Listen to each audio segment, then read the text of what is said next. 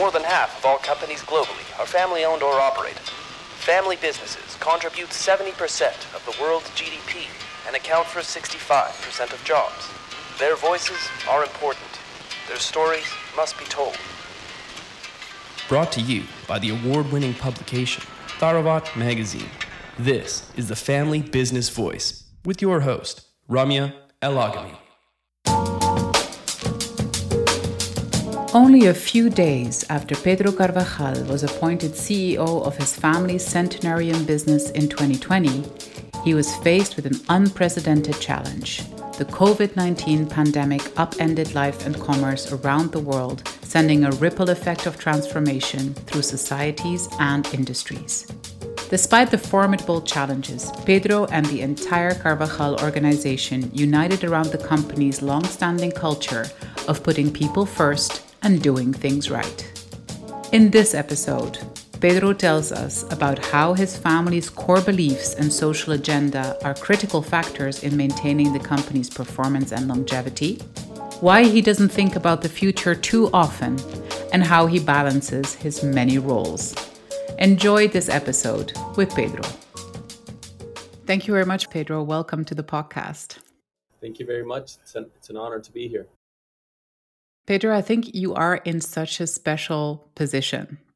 We have been talking to your family members about the Carvajal story, and it's been so interesting to see how your family has sort of like come together and built this business and how the family's role in and around the business has evolved. But I think your position and your situation is quite special because a few years ago, you took on the role of CEO of the family business. And actually that makes you, I think, it makes you one out of only two family members who currently actually have operational roles in the family business, which is very interesting because considering how involved you all are, how enthusiastic everyone is in the Carvajal family around the Carvajal enterprise and the foundation. So I was really surprised to hear that you're actually only two right now in the operational business, and then you become a family member CEO of the business after a long time. I think before that you had like several non-family CEOs. I just want to ask you this first question, Pedro. You take that job. What were your thoughts on the first day that you stepped into that position? Because that must have been quite something for you. You walk in there carrying the name is above the door. Like, tell us about your mindset on that first day as the CEO of the Carvajal enterprise. Well, it was, I think in 2019, the process started. I was running the packaging division at that time, which is the largest subsidiary that we have. And the former CEO asked me that if I wanted to participate because the delegate committee has seen the profile, and when they saw my experience, they said, your profile fits what they're looking for. They had talked to Egon Center, Korn Ferry, Spencer Stewart, several of these headhunters. Finally, it was Korn Ferry, and the whole process started. As you know, you get all these types of exams that you have to go through, and I went through all those exams. Then the whole interview process started, and I think I went through 5 or 6 interviews, and they were telling me after each stage how I was doing.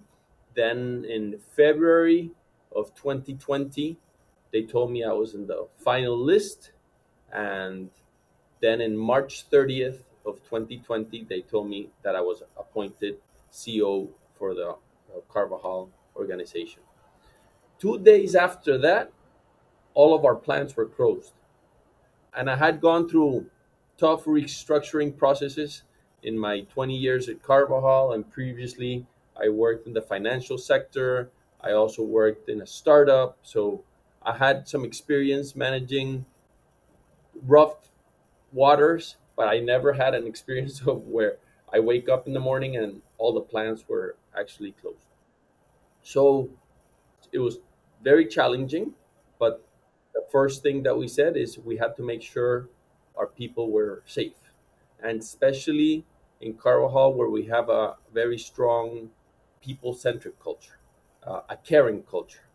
So we started being having my direct reports, and I was telling them we have to be very close to all of our employees and make sure they're fine and make sure their families are fine. Obviously, at the same time, I had to see how much cash we had on hand because I didn't know how long this was going to take. And we had a part of our governing process says that when the corporate CEO is family, the chairman of the board is non-family. So there was a change in the board and chairman of the board. The new board chairman of the board had worked for P&G over 34 years. He had a lot of experience dealing with also these types of situations. Obviously, not something like COVID-19, but because it was the first one in over 100 years. But I think that we teamed up and said we have to have a meeting every week for about an hour. And I would just have a couple of short slides, tell the board meeting how we were doing, what decisions had to be made immediately, and next week we would meet for an hour and see how we had advanced. And it was hard because a lot of these decisions were remote when we're used to talking directly with our people and making decisions with our people. And I think that was challenging. But something that was fascinating was that employees, not only from the C level, but from all the levels, came up to me with ideas of how we could go through these months that we knew were going to be very rough and we could come out stronger.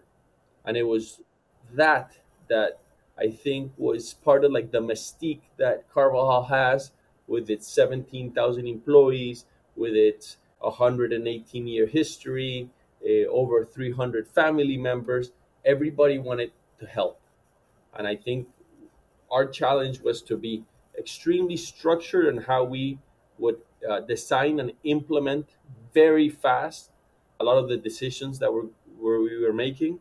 But it was a very nice experience that employees would come to me to tell me how we could make a lot of these changes. And I think that was an amazing experience.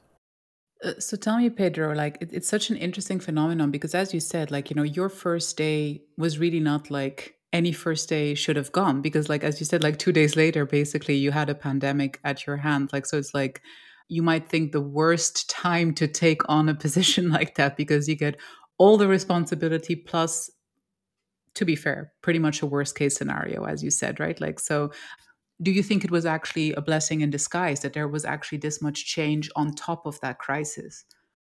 Well, I think that something that I talked to the chairman of the board at that time, and he repeated it several times, is we have to make sure we come out stronger. And obviously, there was very long days. There was a lot of vulnerability, a lot of confusion of what was going on from all the news that we would get on a daily basis. And obviously, in Latin America, in Colombia, we're very fortunate that we have a very good health system, but that's not the case in other countries where we operate. And there was lines of people that couldn't make it to the hospital, and it was obviously family members and employees. But I would say that I had the opportunity to make a lot of very important changes very rapidly that I think that were needed. And coming in with this with the chairman of the board and with the new dynamic that we had, I think it was an opportunity. And like we say, never let a good crisis go to waste. We have to make we have to out of this situation room or crisis room that we had on a daily basis with my team. We started pulling different levers to protect the company because we did not know how long this was going to take. But in every decision, we felt like we were respecting our principles, we were respecting our purpose, which is extremely important for us. And we wanted to make sure that out of every single project that we were designing and implementing, we would come out stronger. In what areas of this was it an advantage, and in what areas was it a disadvantage for you to be a family member CEO? Like, did you feel like, did you feel certain points that where you felt more pressure or where you felt inhibited as well, maybe by pressures from the family? So, what areas where you felt like, actually, I can only do this because I'm a family member, and what areas where you're like, well, this is being made more difficult for me right now? So, what do you think? Well, I think that as long as your values and your principles are always on the table when we're making a decision, I feel comfortable. Sometimes we have to be very hard with the problem and very respectful with the people. And when we're discussing the problem, we have to make sure that with the information that we had, and at that time it was 50, 60%, we didn't have all the information, but we had to make the decision. And like I tell them, we have to hold our hands and make the decision. So everybody is on board, yes. And if somebody, for some reason, didn't feel they were ready to say yes, they said, you know what? I'm committed.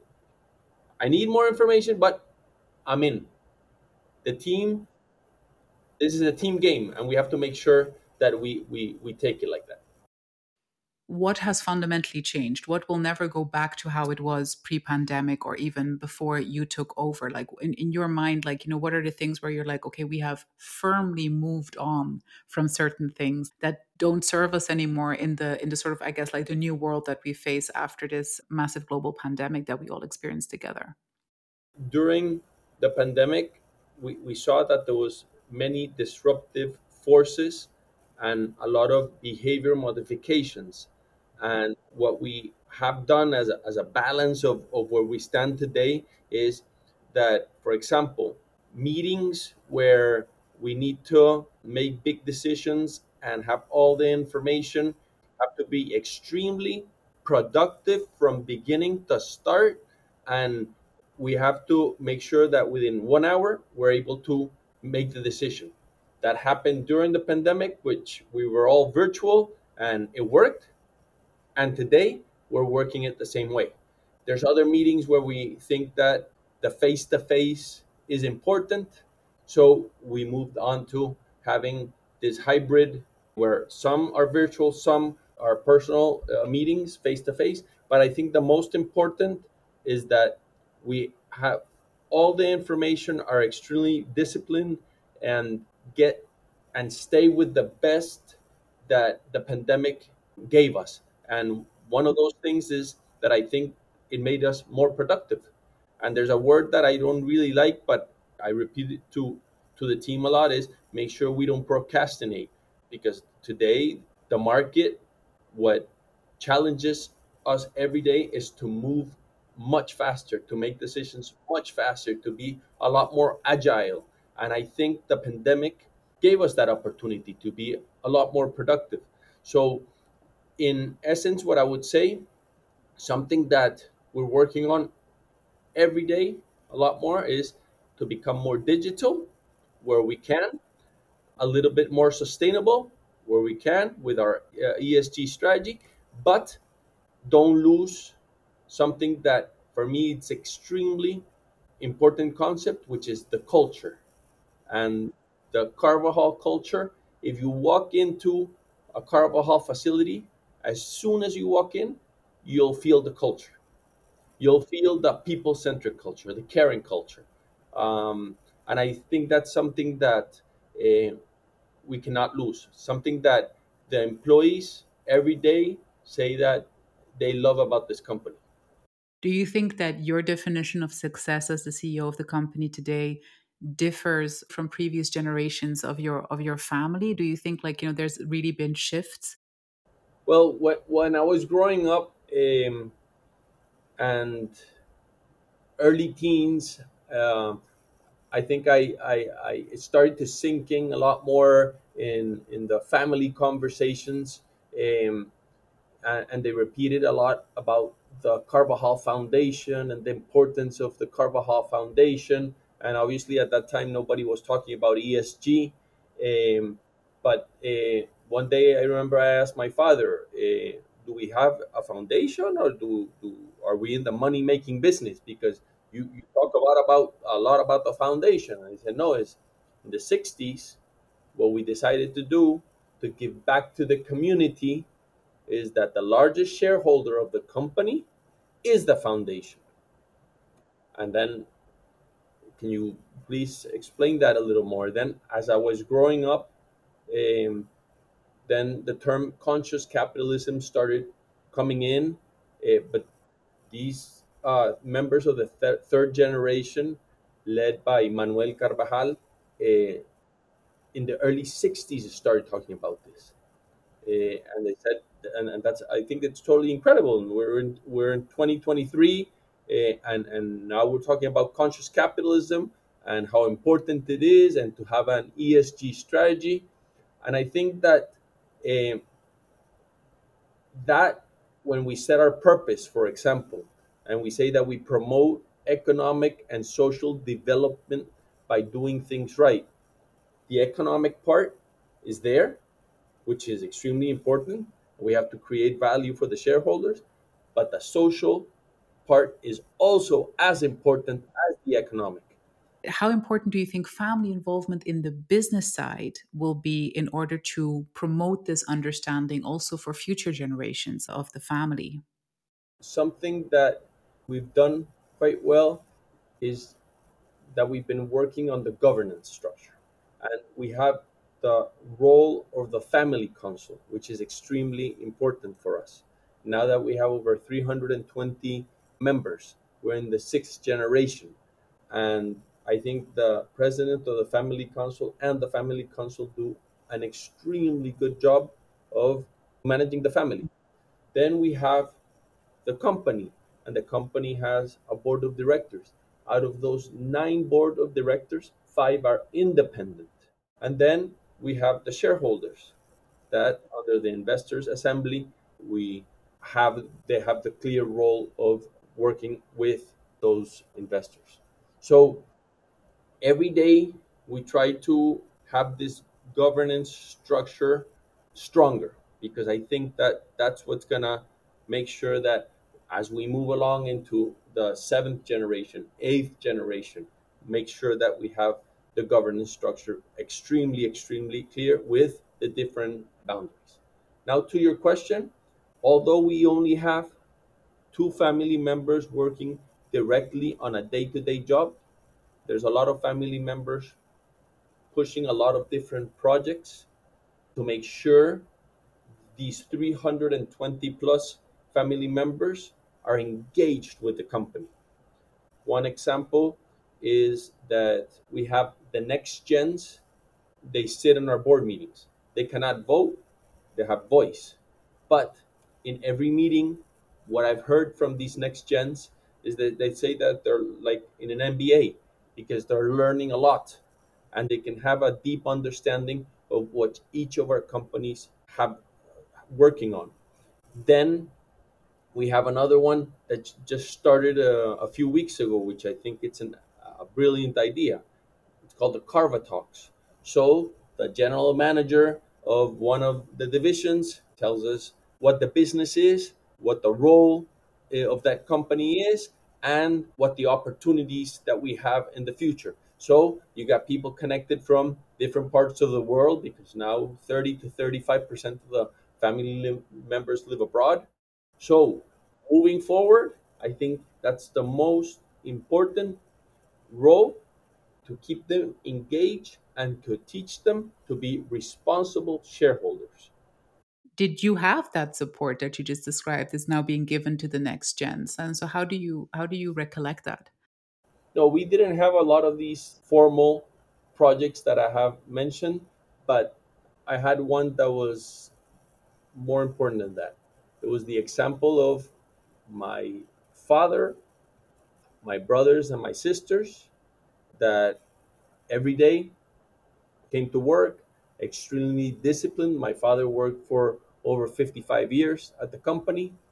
I think he played an important role within the third generation, because he was the oldest of the third generation that was in the company, and he had to play a role with the different cousins. and I think that was important. But that's what I learned, and it was by example. Do you make a conscious effort in saying like, okay, there's certain things I'm going to leave at the door.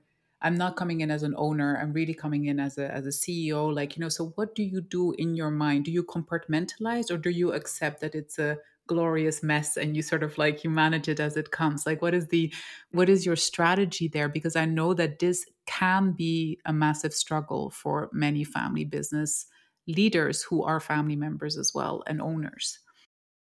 Yeah, I try to manage work life balance as much as I can. I think that we live in a relatively small city where we could be a big fish in a small pond, and we have to understand that role. But I think the most important mission that we have is, one, to behave with the highest integrity, to make sure that we live the family values and the business values, and as much as we can, balance what we have to do on the day to day, where we know that the sun is hitting our face 7 by 24, how we came in, what we said, how we said it, and that's all part of what, and we have to accept it. That's the reality. And when we get home, try to be very present at that moment with the role that we play with the family. I'm very fortunate that although my wife is an entrepreneur and she has all the challenges of being an entrepreneur, she's extremely present with all the things that go around the our kids and the family. So I think she can work a lot more on that balance. But I think that we have to understand our role in society, in the company, in the family, and for me, the most important, independent of how challenging the times can be, is always have the family values and the company values very present and behave with the highest integrity. In all those areas, you face expectations, though. How do you experience the expectations that come with that visibility that you described just now? I think that there's expectations from society, especially what we're going through in the country, that we're going through some challenging times in our country, also in our city, and they want us to step up to the plate to make sure that, and there's a phrase that I like to repeat a lot, is face reality and deliver hope, because I think in these challenging times, they're looking at us to see, and depending on what they see in us, they can say, no, we're going to be fine. Because if that's not the message that we're trying to express, although we can have a lot of things in our head and we could be stressed out from many different reasons, we have to make sure that we know that we're always on stage. But the uncertainty continues at many levels. You went from like a very focused, core, traditional business at the beginning of the story of Carvajal to a very diversified and, may I say, quite complex business organization that does a lot of different things right now in a lot of different countries. And it's an incredible footprint that you've created. Are you an optimist? Do you still talk about, like, what? I still have a plan for the next sort of like 20, 30 years, what this generation should achieve for Carvajal? Or are you more focused on making sure that whatever you're doing, you remain extremely agile also in the mid and short term and can pivot? Like, what is your approach to that situation? I think it was Bob Iger, the president or CEO of Walt Disney, that said, I heard him in a conversation saying that if your business is not being disrupted, it's because it's going to disappear. So we have to start with that. Business disruption is in every single industry right now. It's going to come from different angles, but still, for example, we're in the food service business. So if you go to McDonald's, for example, and the cups or your cheeseburger or your hamburger, those types of packaging is what we do in the food service business. Where is that disruption coming from? They need much more sustainable products, and that's what we're working on. And I think that we have to, like somebody said, protect the core and pivot the future. And that's the way that we're organized inside our organization. We have an operations committee where we're always looking at the short term, what happened last month, what's going to happen in the next 3 months. And then we have a totally separate conversation when we talk about strategy. So the people that are sitting in that room or are having that conversation are talking about the next 3 to 5 years. And that's the way that that conversation goes. But we separate it because if you have it at the same time, then sometimes it gets contaminated. I think the expression that they use is that you have to be ambidextrous, that you have to work on the short term and at the same time you have to invest in the long term. You look back at your father, you look at your uncles and your grandparents. I think it's very visible and tangible for you to explain what kind of an impact they've had, right, on the business. I think it would be very easy for you to say, like, well, my father brought this to the table, my uncles and aunts did this and this and that. For you, which part of the story would you like to be the protagonist of, I think, when people look back? To be honest, I don't think about it that much. The way I'm wired is the present, but I think that the most important part is that we live our purpose and that every day what the first, the second, the third generation taught us, we can serve as an example for future generations that what we constructed helped construct the next 100 years. And like I said, whether it's the most profitable business that you can imagine, if it's not right fitting our purpose, we don't do it. We don't do it. I think that 20, 30 years looking back, I think continued with the legacy and prepared the company for the next 50 years. Because when you look back in what members of the third, second, and first generation did, I think they went through First World War. They went through the crisis of 1930s. They went to a Second World War, and I could go on because Latin America lives in a permanent convulsion. And so if I tell you what's going on in our three top markets, you'd say, but you must be going nuts. So we have a lot of adrenaline pumping every single day, and it's part of what keeps us, every morning awake and with a lot of energy to move forward. Pedro Carvajal, thank you so much for joining us today and for providing us answers to our burning questions. Thank you, Ramya. A pleasure. Thank you for listening to The Family Business Voice. Subscribe to our channels now on iTunes, TuneIn, Stitcher, or Spotify to be notified of our weekly episodes.